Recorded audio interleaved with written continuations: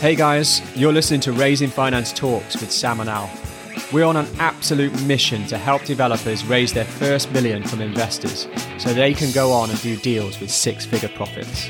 So if you're not moving forward with your property business through a lack of cash, then this podcast is for you. We're going to deep dive into all aspects of raising private finance. So thanks for listening, and let's dive in.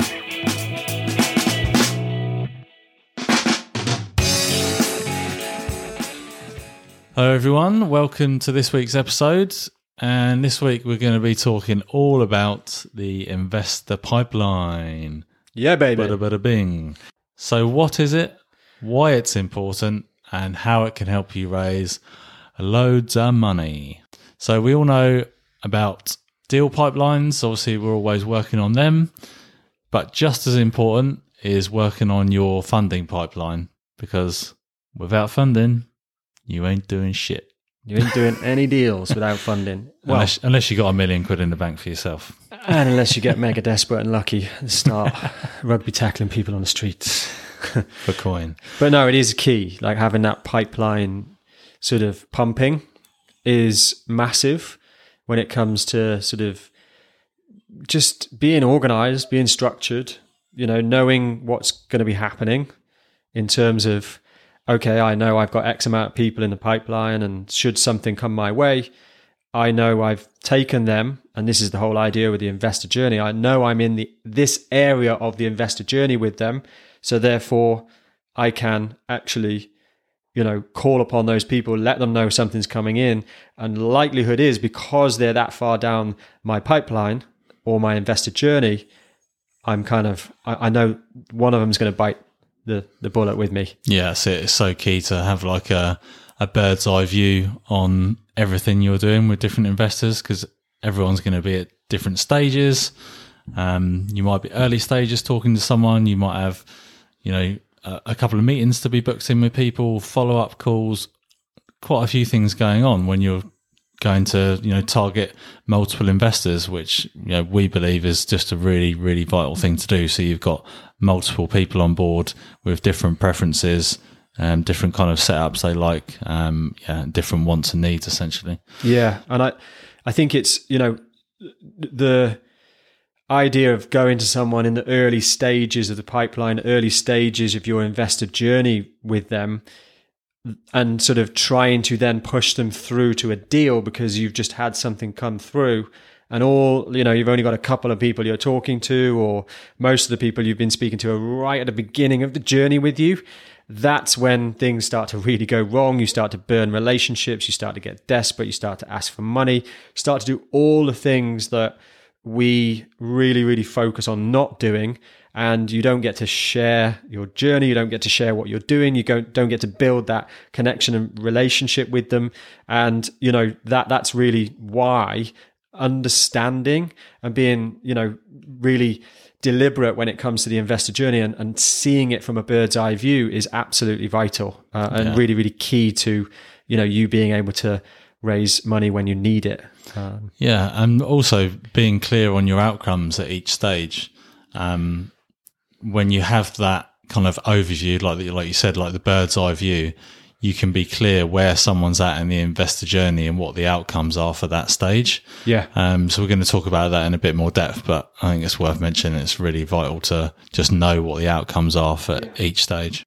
Yeah, and I think it'd be important to get stuck into that in a minute. We'll have a look at that in further detail. Yeah, definitely, because it's a huge eye opener when you get to see that bird's eye view of an investor journey. So the other thing that's really key about it as well, before we dive into it, is you're taking people through the proper process in line with regulations, FCA, all that good stuff, because you're not going to people and enticing them with a percentage because you've already got them through that relationship. You've already taken them through that journey. You would know enough about them. You have a load of detail on them. You've done the necessary steps to know that that person is a qualified person to be investing with you. Yeah. And I think that is really key. And that's why we set up what we've set up is to try and stay in line with that as much as we can, because, you know, offering a percentage out on Facebook, it is not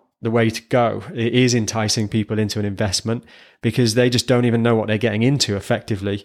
And again, we've done the episode around the Ponzi stuff, and this is how people get accidentally into situations they do not even know they're in, and it can destroy not only deals and projects, but relationships and lives as well. So really, really key to sort of emphasize that's part of why we're so big on understanding the investor journey and at each stage what you're doing and why. It's really, really important. It is, yeah. We've, one of my friends, he's just left the job now, but he was really high up in the FCA.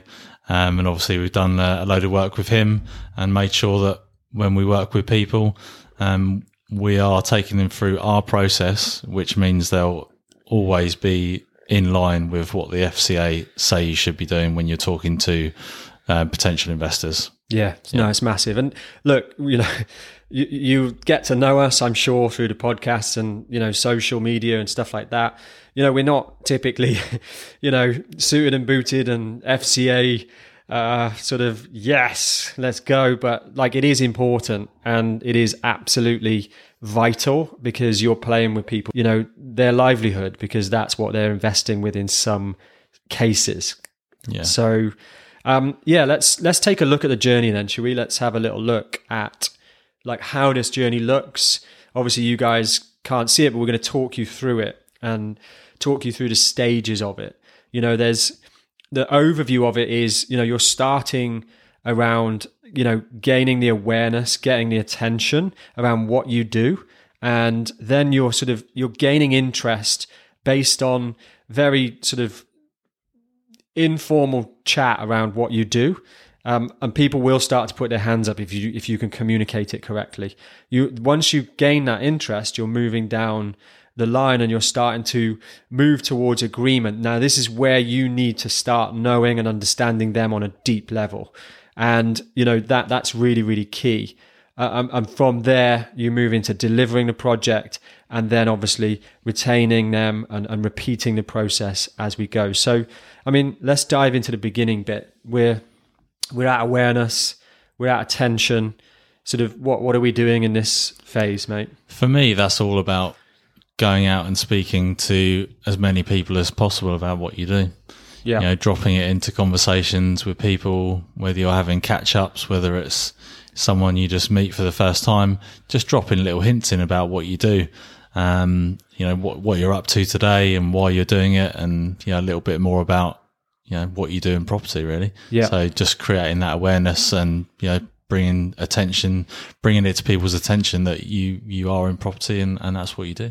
Yeah. And more often than not, those that are curious, those that might be in a position to potentially pursue some sort of investing or just have an interest in property generally and know you and like you and trust you, generally those are the types of people who will then start to sort of ask that question of, they'll identify themselves as someone that is interested in what you're talking about and they'll want to know more. So once you've got someone's interest, then it's really about having meetups with them, whether that's a couple of texts, could be voice notes, and then maybe it's a phone call to discuss further. And then if it's something that, you've gone into a little bit more detail about, a few more kind of specifics about potential projects and money required, that kind of thing. Maybe you've had a couple of meetings after that, face to face. You're heading towards agreement then, if both of you align and you're looking to achieve similar things. And obviously, once that's all signed off, if you get to the point where you get the agreements all signed, then it's time to go shopping out for your project and deliver that project. And then obviously, once you've completed a project, then if you've been working with that investor, so you obviously want to retain them. And then obviously what's happened with me is then you can get referrals as well. So one of my investors has got several other friends that are in a similar financial position to him. And they're all 7-figure investors and they come along to the project, they've had a look. And they're like, oh, Sam, just stay in touch. Yeah. we know you've done this one together, but we'd be interested in doing something with you as well. And my investor for that project is also happy to be involved in projects with his friends as well. So yeah, spreading the word once you do a good job with someone. Yeah, but that is a vital part of it. You know, if you think about the effort taken to go out and find investors or just getting into conversations with them, we do have a great way of doing this. You know, and it's a great time to just mention, you know, we have a free PDF that goes through all of this stuff around the beginning part that we talked about, which is just attracting investors, how to do it. We've even got some text message templates that you can use for yourself that, you know, they're not asking for money. They're not sort of getting you into that sticky situation. They're just positioning what you're doing, letting people know and trying to gain interest effectively so that you can have those conversations with people. Yeah. And they're the same templates for text that I use to send text to my investors that have raised me 10 million. Yeah, no. So they are 10 million texts, which is pretty cool. But no, I wanted to go back to the middle bit, mate, actually, because you talked about, kind of that journey between like getting interest and getting towards the agreement side of things. There's a point, isn't there, in that part of the process, in that part of the journey, where the tables turn a little bit. It goes from you sort of positioning what you're doing as a developer so that you're gaining that interest. And then it turns a little bit to you kind of wanting and needing to understand more about them so that, you know, you're A, complying with the rules of FCA, but B, you're able to just understand what they want, like to see if you're aligned, to see if, you know, you can provide to them what they need, to understand all of these things that a lot of people do struggle to get into conversations with when it comes to having those chats with investors, like asking powerful questions around, you know, what does a good investment look like to you? What kind of investments have you done in the past? What is a bad investment to you? Yeah. What kind of timeframes are you looking to invest on? All of these things are vital questions for you to understand as a developer, whether that person is A, qualified to even be investing in any projects you're doing, and B, whether you can deliver for them. And that's a lot of stuff that people don't ask. And if you want to deliver for them. Exactly. When you start to get into those kind of conversations, then you'll really find out a little bit more about them. And then, you know, maybe you might think, oh, actually, maybe I don't want to be involved with this person in the project. They've displayed a couple of things there that don't quite like. Yeah. I actually had that with someone who did offer to invest quite a large amount of money into the 7 figures. And we met up in a restaurant. And as they came in, we'd already discussed things on text and a phone call. But as they came in, they were a bit late. And I think there was a problem with one of the waiters this person had a problem with one of the waiters and something they did. And they got a bit shirty with them for no particular reason. And I just thought, that I don't like that. Doesn't fly with me. Doesn't fly with me whatsoever, mate. Yeah. But then that goes down to your values. To be honest. But that's the thing, isn't it? Like you could, the arsehole alert comes off and you just think, well, if they're treating a waiter like that, what are they going to treat me like when technically they're investing? And this goes back to the previous episode where we were chatting. I think it was a previous one. We were chatting about your values. Are you aligned with someone? Yeah. And then also that feeling of the investor being on a pedestal. You know, people do business with people. And in that scenario, that's highlighting to you that maybe that guy or lady feels like they're on a pedestal and that's how they're going to treat you. And that's a trigger, isn't it? And it's a great way to learn and understand, okay, I really don't want to deliver for this person. Yeah, exactly. And when you are going out and talking to multiple people and you are creating a pipeline, not just looking for one person to invest and then that's it. If you are speaking to multiple different people, then you've got a lot more chances to raise finance from different people, and it's a lot easier to say no to people as well, rather than, they've got £1 million. I really want to do some work with them because they're the first person and only person that I'm talking to, and it's, I need to do it. I've got the money. Let's go and find the deal. Well, that's just a recipe for disaster if they've displayed maybe a few red flags, personality traits that you don't like. Then you go and work with them just because they've got the money. That's going to leave you in a potentially pretty dangerous position when it comes to actually executing on the project. So if you are doing work around creating a pipeline of multiple investors, then you aren't going to be in that position. And it is very, as it was for me, very easy to say no. Yeah. And I remember that. And I remember, the position that you become in is different, isn't it? Like the desperation and the need and the way in which you communicate when you're in that state is so different to the way in which you communicate when you know you've got a pipeline full of investors, or you know there's a few people you're talking to at the front end, there's a few people now that are interested and you've got meetings lined up, that you've got a couple who have agreed, look, I know you know me, we're qualified, we can work together, I can deliver for you. And they're in the agreement phase. Like, it's a totally different ball game. Yeah. It's a totally different ball game, and exactly. I think that's really, really key. Yeah. But it does ruin the rest of it, doesn't it? If someone's not the right person, the delivery becomes difficult, and also you're not going to retain that investor. So you spend a whole load of time on a project that might go bad because of the situation between the two of you. So you won't retain them. They're not going to give you any referrals, and at the end of the day, you're not going to repeat the process. So you then have to go back out and find another person. So it's really, really vital. So in terms of what this all does for people is it allows you to track, doesn't it? It allows you to have a bit more structure around raising finance, because you are able to track things. I mean, we do it on a Trello board where, you can easily see where you are in a relationship with everyone. And it's really easy to see, because you just know what it looks like from a bird's eye view, because it is such a massive part of your business, this raising finance when it comes to property. Yeah, it's a really specific structure and strategy around how to do things, and it lays it all out so you can, as you say, like track it really easily. Yeah. And when you have got different things going on, and you're speaking to different people, as well as maybe looking at deals and all the rest of it, maybe you've got just general life as well.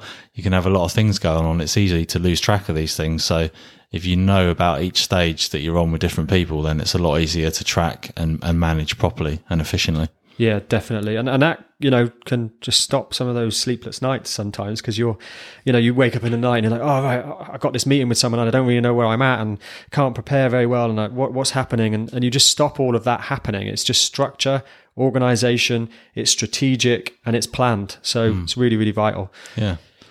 And that's what happens when you're treating it more like a business rather than just something that needs to be done on the side, as well as me finding a deal.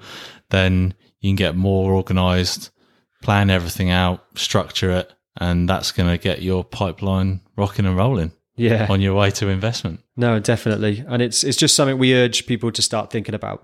This is, while it isn't the only part of your business, it is a department within your property business, effectively. Yeah. So if you think about raising finance like a department in your business, how do you want it to run? How do you want it to look?